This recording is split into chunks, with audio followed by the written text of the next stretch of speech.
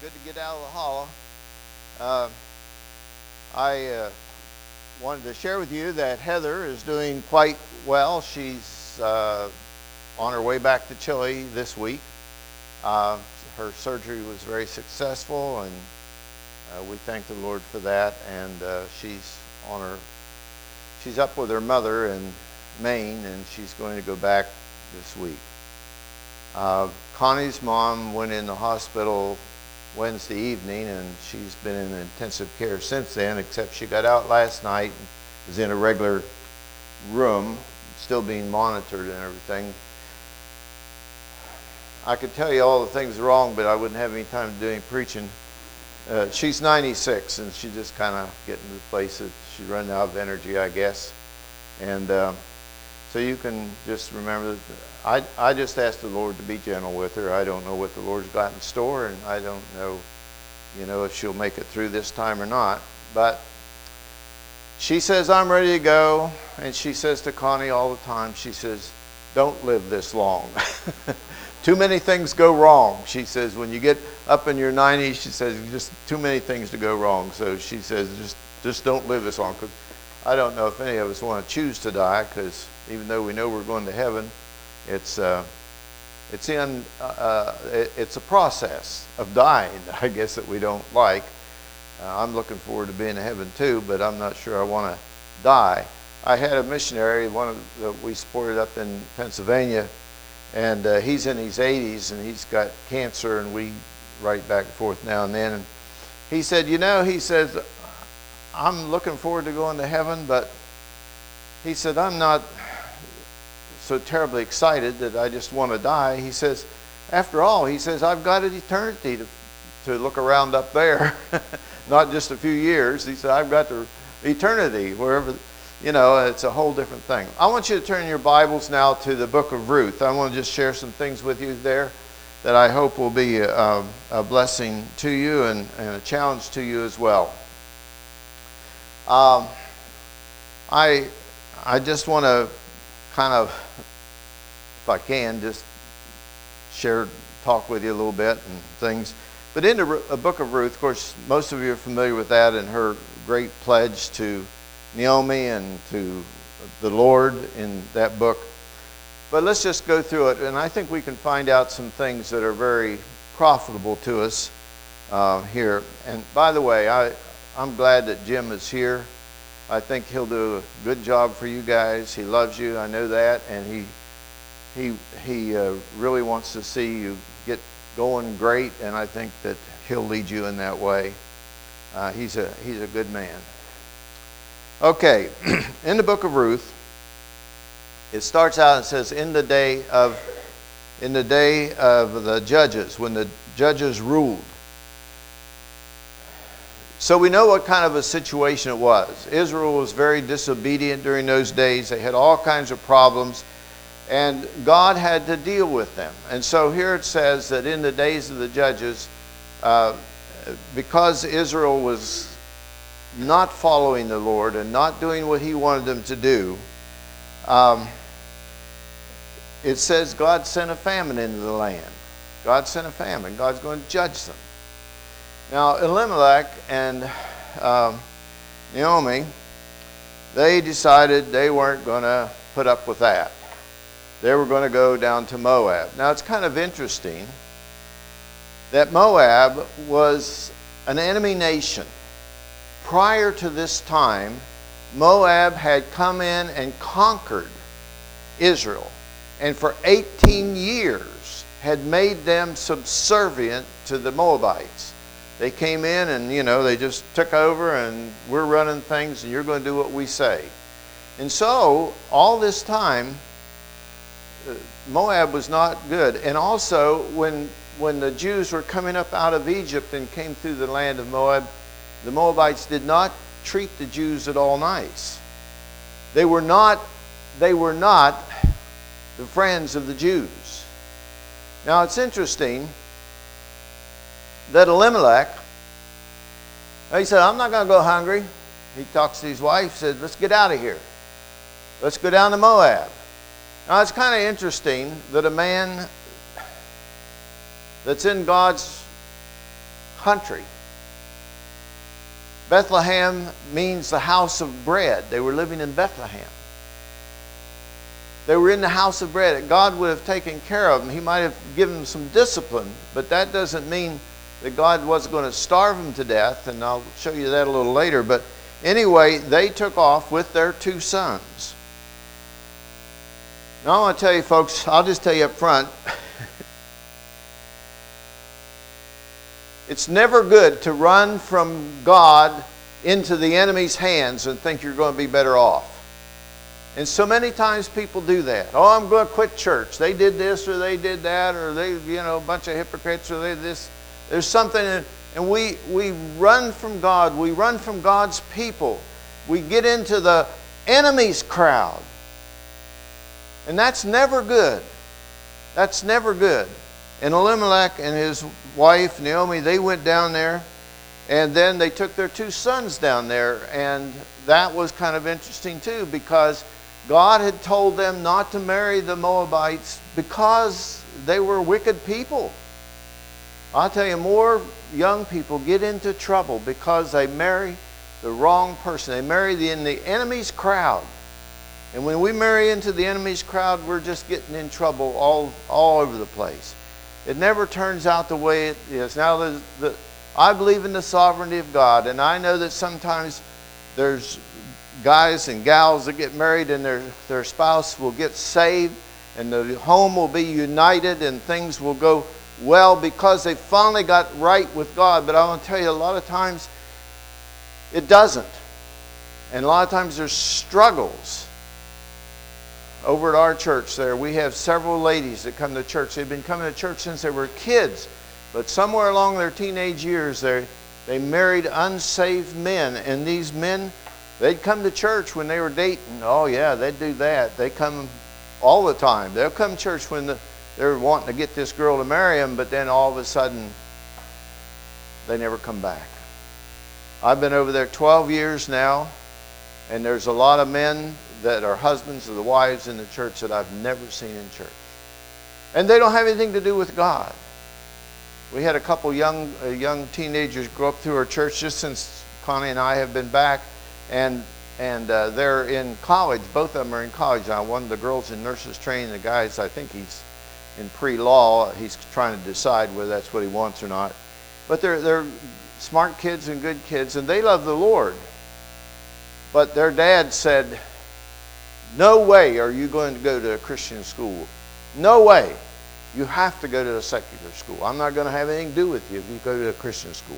And that causes division and difficulty in families.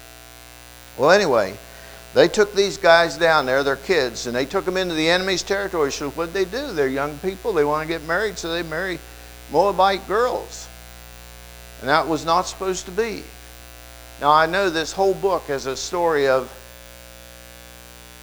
the sovereignty of God and how God can intervene. But there needs to be a change of heart, which, of course, we've seen in Ruth. Then, so after they went down there, now, Elimelech went down there because he wanted to live.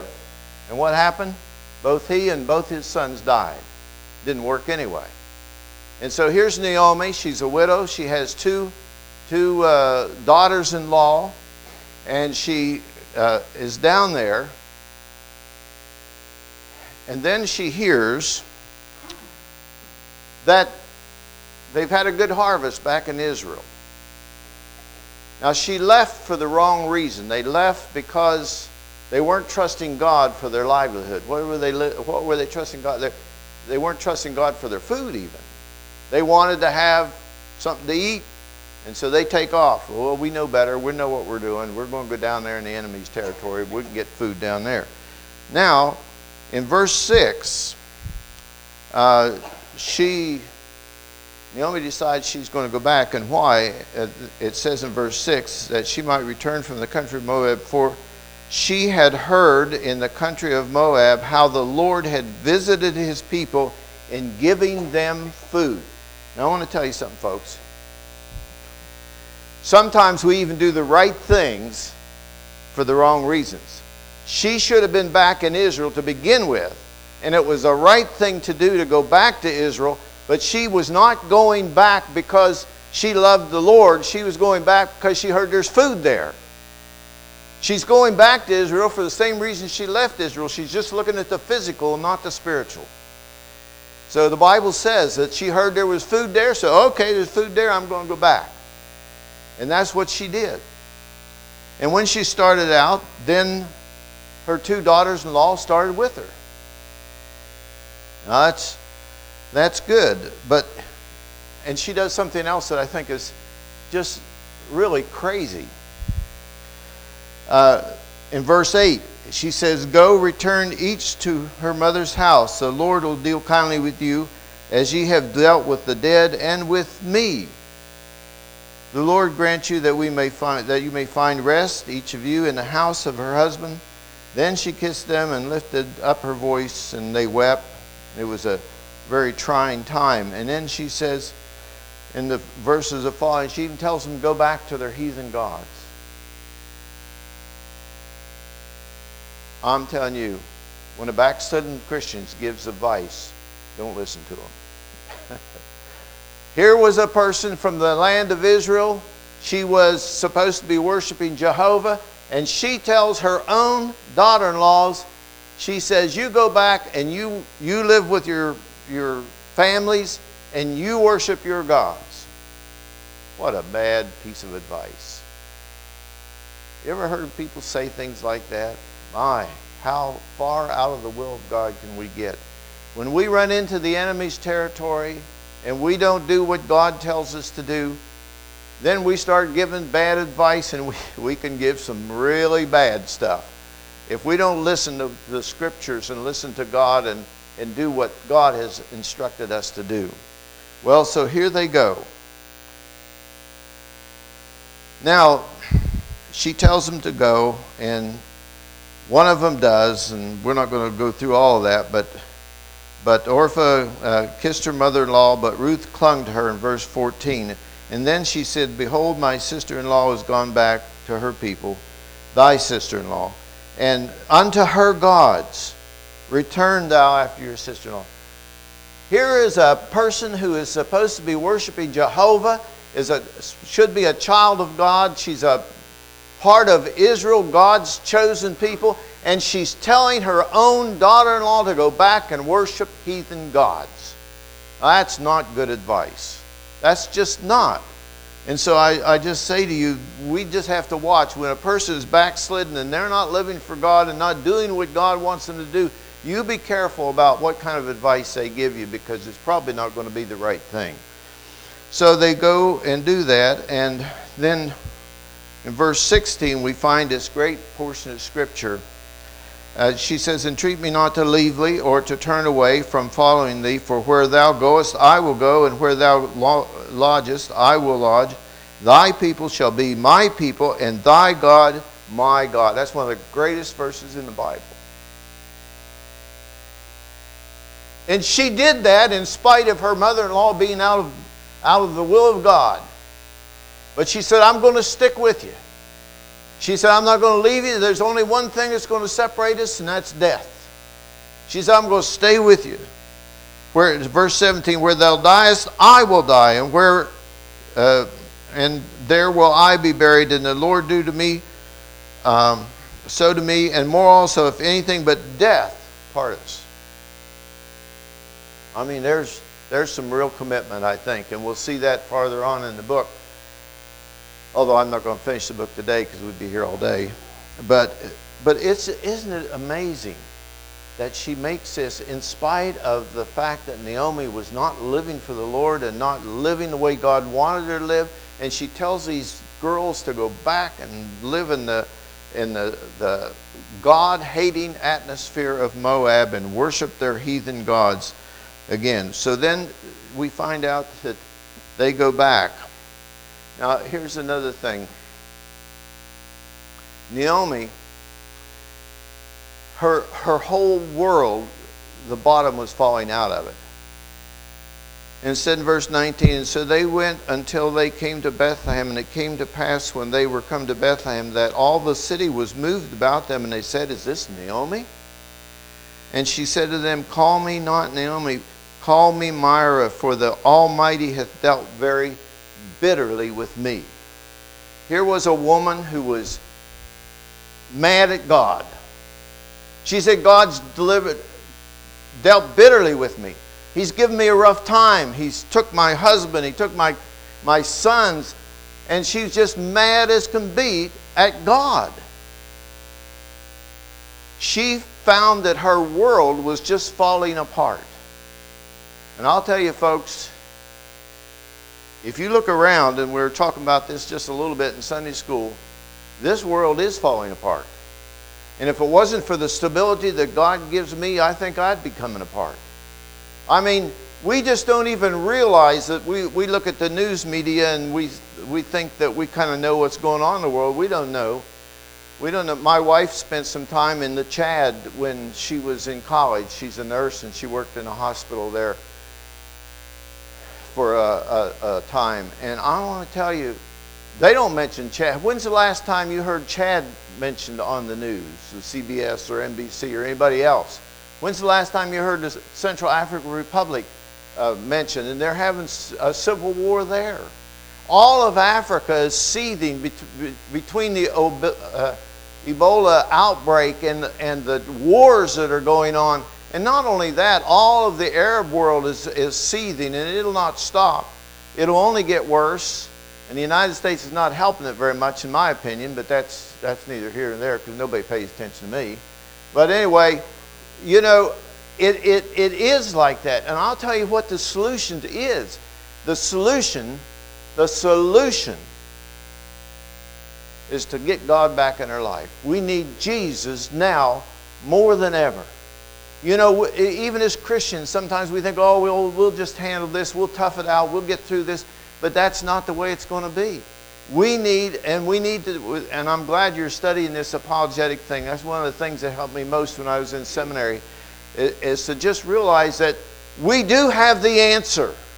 And we do have the Lord. And we know personally. Now, I know we're talking about this morning, and experience is not the only thing. But I'll tell you, God has done something for me. I've had cancer now for 4 years, the second time around. And I'm still here enjoying life. God has been good to me. And I at least in my mind, it's because God is with me. I say the doctors can give me the medicine, but they can't make it work. And they won't tell me that. I talk to the doctors. I've got 2 cancer doctors working on me. I don't know why I need 2 of them, I guess. But anyway, and I say, will this stuff work? Well, we don't know. We'll just try it. So I just say, so what? They can do what they want to do. They can give me the medicine. But if God wants it to work, it'll work. And God has used it to work. And I'm still enjoying life, and I'm thankful. I am thankful to God that He is. But I'll tell you, our world is turning upside down. And I was interested in the Sunday school that your teacher was saying about how people you just put up something about God or about Jesus or any kind of a Christian testimony, and I mean you will just be inundated with the opposite. But that's not what we need. What we need is Jesus. I've asked the people here to play a song that I think is so appropriate, and I'll have them play it for you at this time. It's the title of it is "We Need Jesus Now More Than Ever."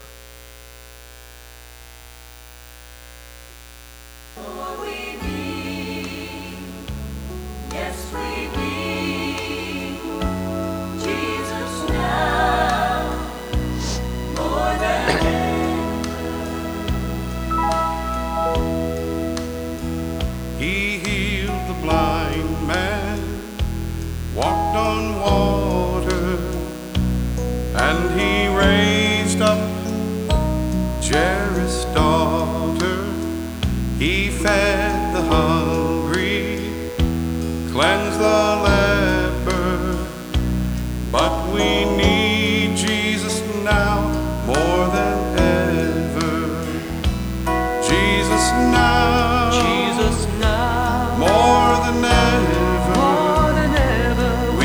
are sailing in stormy weather, and all his children should get together. For we need Jesus now more than ever. He touched the lame man and he started walking.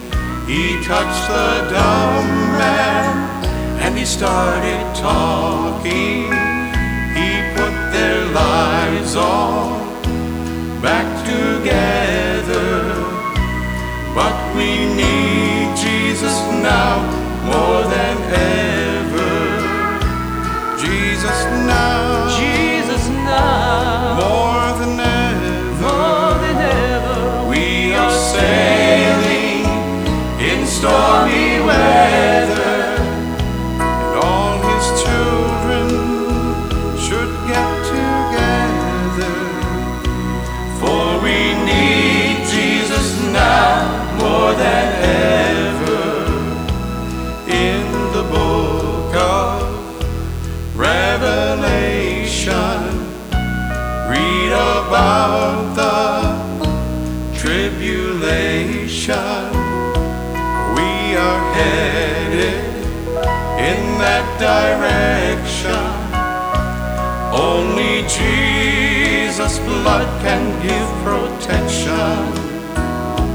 Jesus now, Jesus now, more than ever. more than ever. We are sailing in stormy weather, and all his children we should get together. For we need Jesus now more than ever.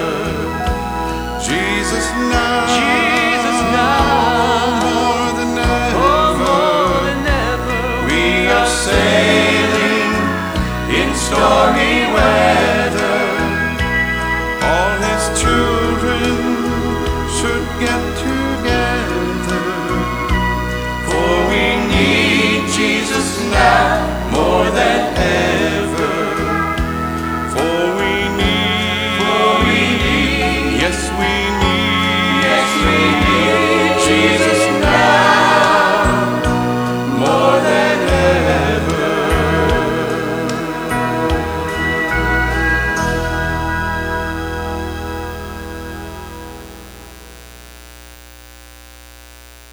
Not only did Naomi need Jesus, we all do. And in our world, and in the things that are happening now, we just need to turn to Christ.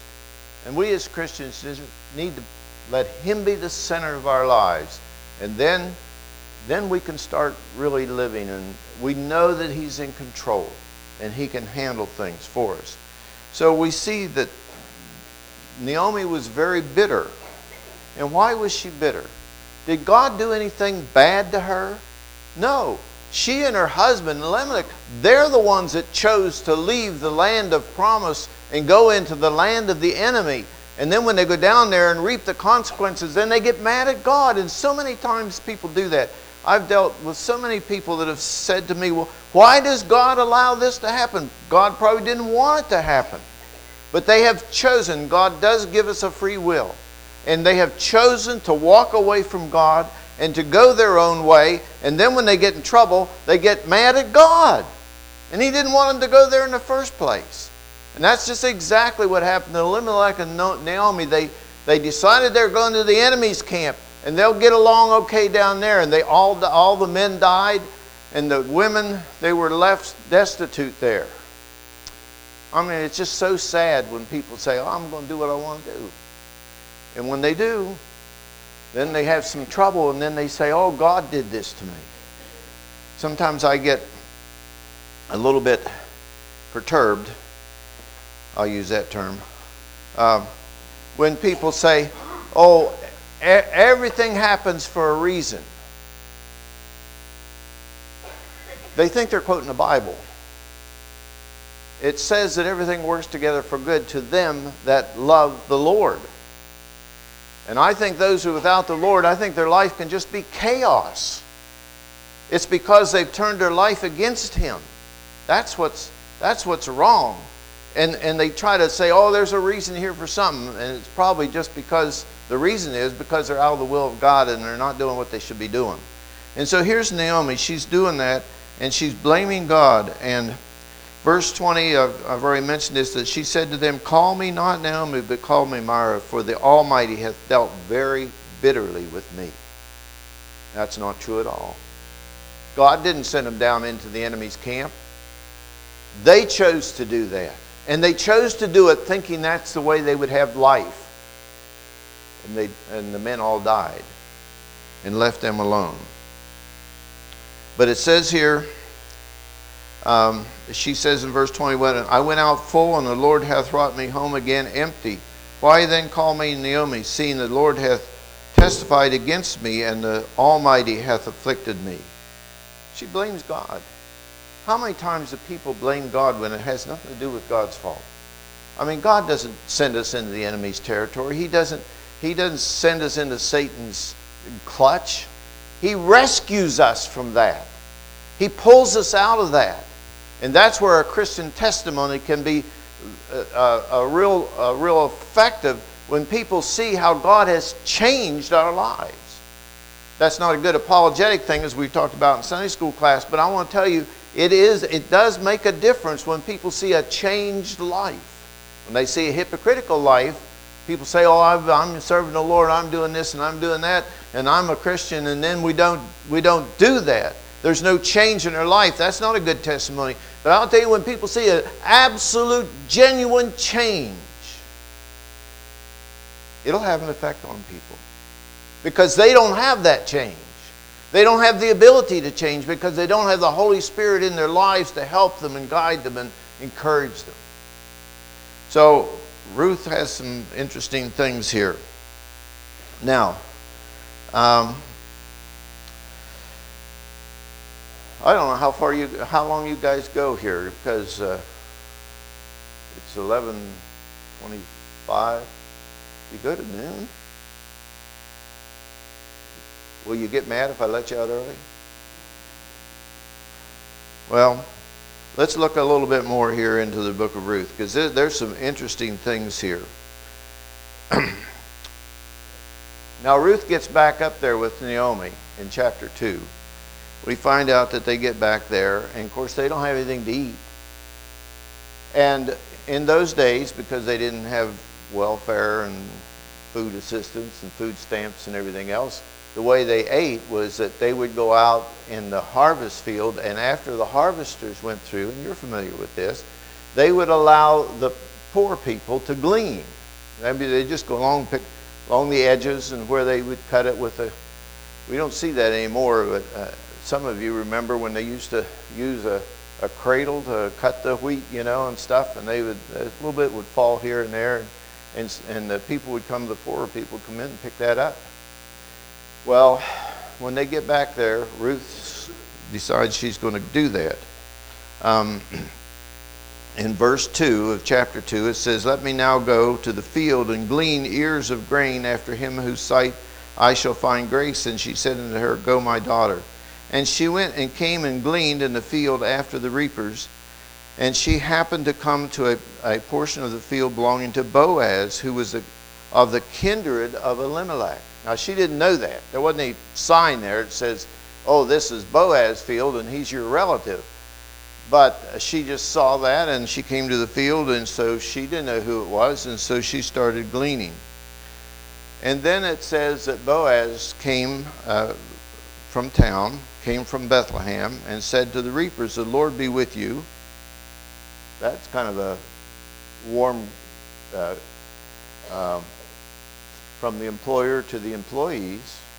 He says, the Lord be with you. How many of you have worked in a place where you met your boss and he says, the Lord be with you? Well, that's good. That's great. I had a guy in my church up in Michigan, and he kind of got cross-grained with the Lord. I don't know if I told you this or not. Maybe I did, maybe I didn't. But he got cross-grained with the Lord, and